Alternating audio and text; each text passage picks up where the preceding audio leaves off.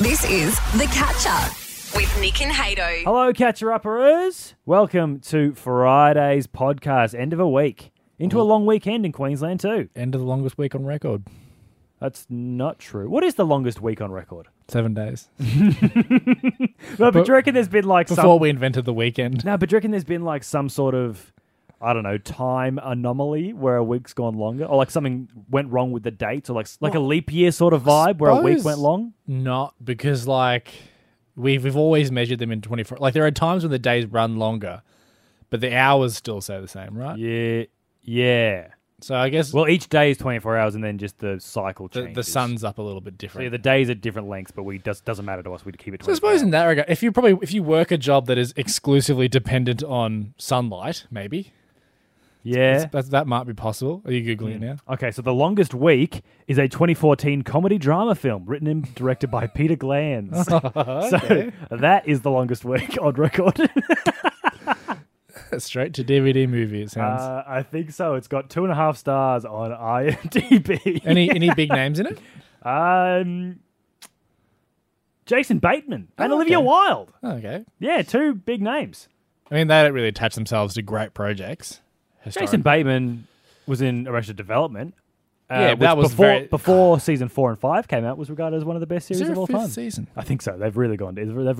don't even know if I've seen the fifth season. Olivia Wilde was in House. That's how she got her start, actually. Yeah, she plays House's Kane. No, she plays 13, the doctor who's been diagnosed with Parkinson's, and she's just waiting until she dies. Why is she called 13?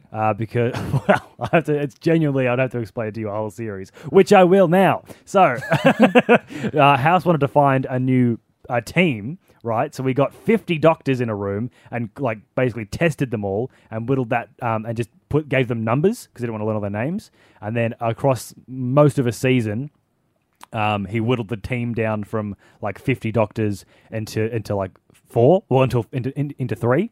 And her number was 13, and she just got called 13. No one ever called her by her real name, really, the rest of the show. Sounds pretty rude.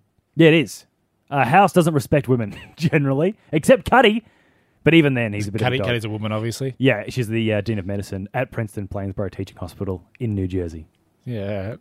You have too much time, man. Yeah. Actually, you know what? House isn't a good guy. He's a genius, but he's No, well, he seems... tortured. I've never seen the show, but he appears to be like one of those guys that's a bit on the spectrum in terms of... Yeah, for sure. And he just doesn't really respect people. Yeah, lacking social skills, I would say, Yeah, but he knows it, so he doesn't care. which almost makes it worse. But he's in pain a lot too. That's why he acts He's got a out. Vicodin addiction? Well, yeah, because he had surgery. He had experimental surgery on his leg to remove some dead tissue. Now his leg's always in extreme pain. That's why he took painkillers, and that's why he got addicted to painkillers. Oh, right. So But then does he operate, or does he just say, hey, this is what's wrong? Is he Uh, a surgeon, or is he just a he's mostly a diagnoser? diagnostician. Is that true? Yeah, that's true. Diagnostician. Yeah, so he does diagnosing extremely rare, well, not extremely rare, just it happens to always be extremely rare medical conditions or just crazy stuff. Yeah, right. He doesn't usually operate, sometimes he does. He forces his way into the operating He theatre. does that all the time. Does he really? Like, Yeah, actually all is the like, time. You shouldn't be in here. I've just- got to be in here. He does, like, once a season, he kicks down the door to the OR and goes, one time, no one knew, this is a good one, and then I'll stop talking about House. Okay. Hugh Laurie's greatest work. Okay, so one time, no one could figure out what was wrong with this patient, and they're about to like remove her liver or something, like do Yeah. some major surgery. Then House had an epiphany last minute, ran into the OR, kicked down the door, put on some gloves real quick, Put a liver back in. put on a face mask, and then goes, give me the knife, takes the knife from the surgeon, cuts open her abdomen, cuts open her intestines, and pulls out one of the world's longest tapeworms. And that's what was wrong with her. Wow. And he found out last minute, saved her kidneys or her liver or whatever they thought it was. Huh. Yeah. Unlucky for that tapeworm. Yeah, nearly the world's biggest. Are in the show. tapeworms bad? Yeah, they're not good, man. Apparently, a lot of the time as well, like, People actively put tapeworms in themselves, which is crazy. yeah, but a lot of parasites just live in people. Like, it's very possible you have a tapeworm or a parasite like is living just in your muscle, where it'll just never really grow or become anything and never be an issue, and the parasite won't really do anything. That's nice. It's only an issue if it goes to your brain, just coincidentally, but it probably won't. It's kind of freaky to think about. Yeah, right. Anyway, have we said anything else on We've today's been show? talking for 5 minutes about House, which I think is what the people want. Yeah. Today on the show, Nick. Speaking of good shows. Yes, today, actually, speaking of tapeworms, something very similar to a tapeworm, a Japanese eel. I'd say they're one and the same. You'd be getting them confused all the time. Actually, probably surprisingly, they are really down in the dumps about coronavirus. I feel like that's an animal that's down in the dumps most of the time. No, It's a they're sad animal. happy-go-lucky, the eels, but not at the moment. But Skipping everywhere. there is a way we can help. If you're listening to this podcast, there is a way you can help. If you get to it in time. Yeah. Which is everything. A few days suppose. away. You got time. Also, on today's episode, we've got a bit of Hit Street coming your way. Yeah, the world's best soap opera. Which isn't a house, which is medical drama. Different types of shows. Another episode of Hit Street. Although there was a character in Hit Street who seemed strangely like House, and his name was Dr.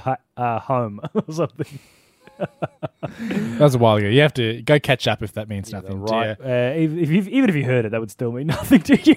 And we touch on a woman in Gracemere who really should not be a pet owner. No, pretty horrible story, actually. Yeah, actually, just a complete 180 from where we've been at on the house stuff, which is fun and lighthearted.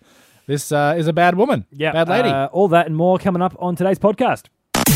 Get up with Nick and Hato on Hit. Nick, I think people are going to be mad about this. Sure.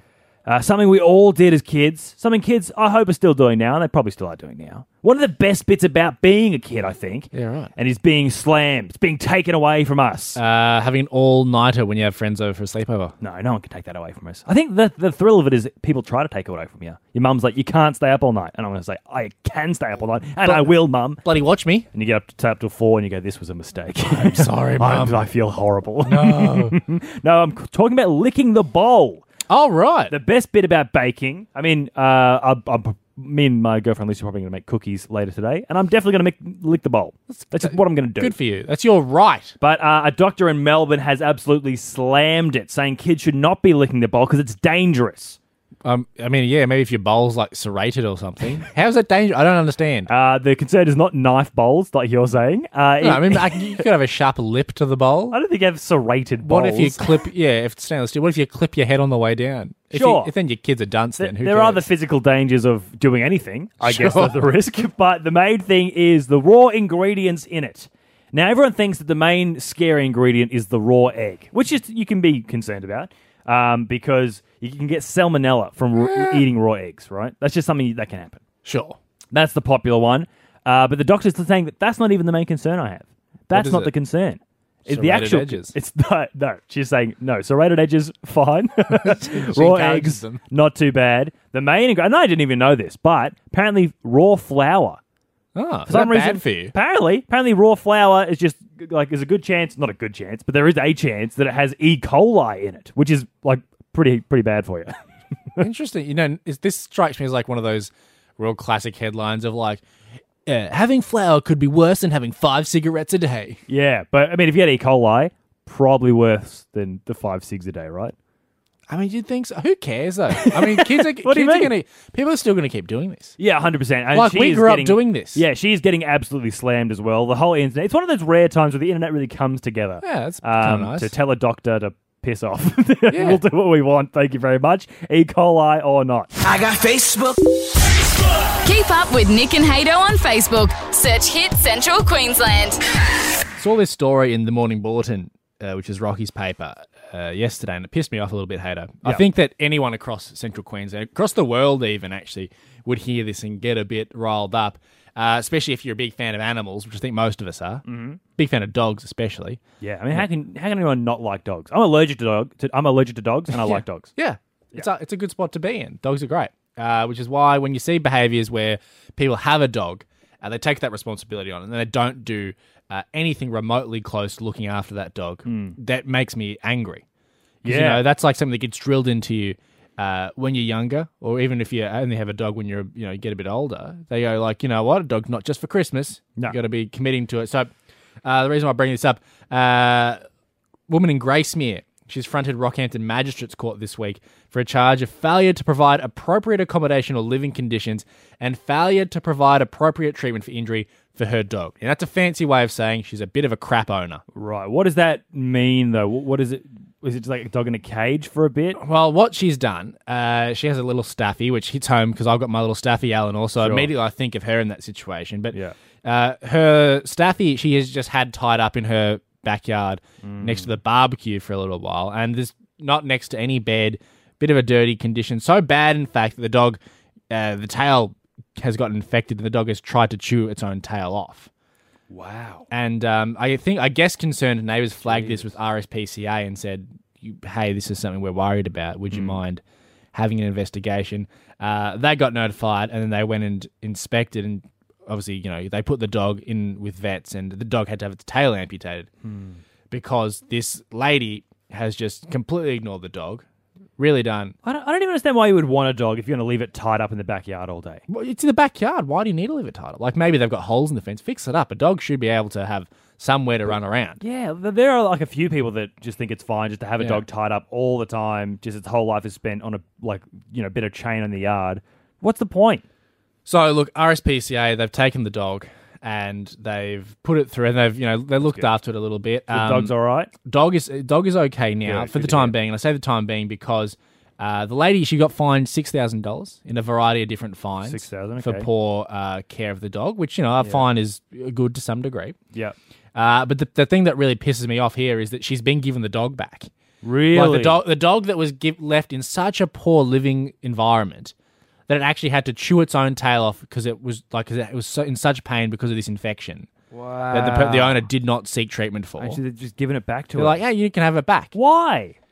Because that's how the system works, apparently. Oh, man. Which is just awful to hear.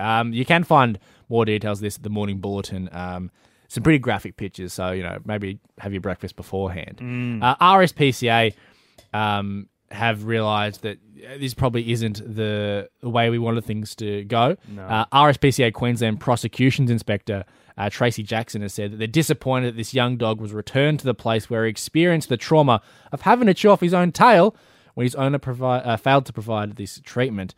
So apparently the lady, whose name we do have, we're not going to say it here, but she tried to get a loan to try and get the vet treatment. When the loan got rejected, she just did a bit of, right. moving on. Yeah. So anyway, got the dog back. Dog seems fine at the moment, but I mean, I think history has a sort of a tendency to repeat itself in these situations. I can't imagine this dog is going to have a great life. So hopefully she's learned a lesson, fingers crossed. Nothing can be done at this stage. But if you see a little Staffy with a chewed off tail, maybe slip it a treat if you're going for a walk. Get up with Nick and Hato on CQ's Hit. Right now, though, let's flick those mics up next to the tally that we have in the studio. Mm-hmm. Let's turn the tally on and watch our favourite soap opera in the world. Yes, Hit Street. Now, last week, ended in a huge cliffhanger for something different. Actually, wait, no, it didn't. For something different. Yeah, so it was our main character, Richie McGrabbins, and Zoe Keeper, the zookeeper. Yeah. Oh my God, I just got that. Oh, that's so clever. The writers of this show are insanely talented. And they rode off into the sunset on a gorilla. Yes. A gorilla helped them escape a big evil man. He was going to put him in a grinder. They escaped from a meat grinder on a conveyor belt. They're going to get eaten, I imagine. I'm not sure where they're going to go next, because they escaped.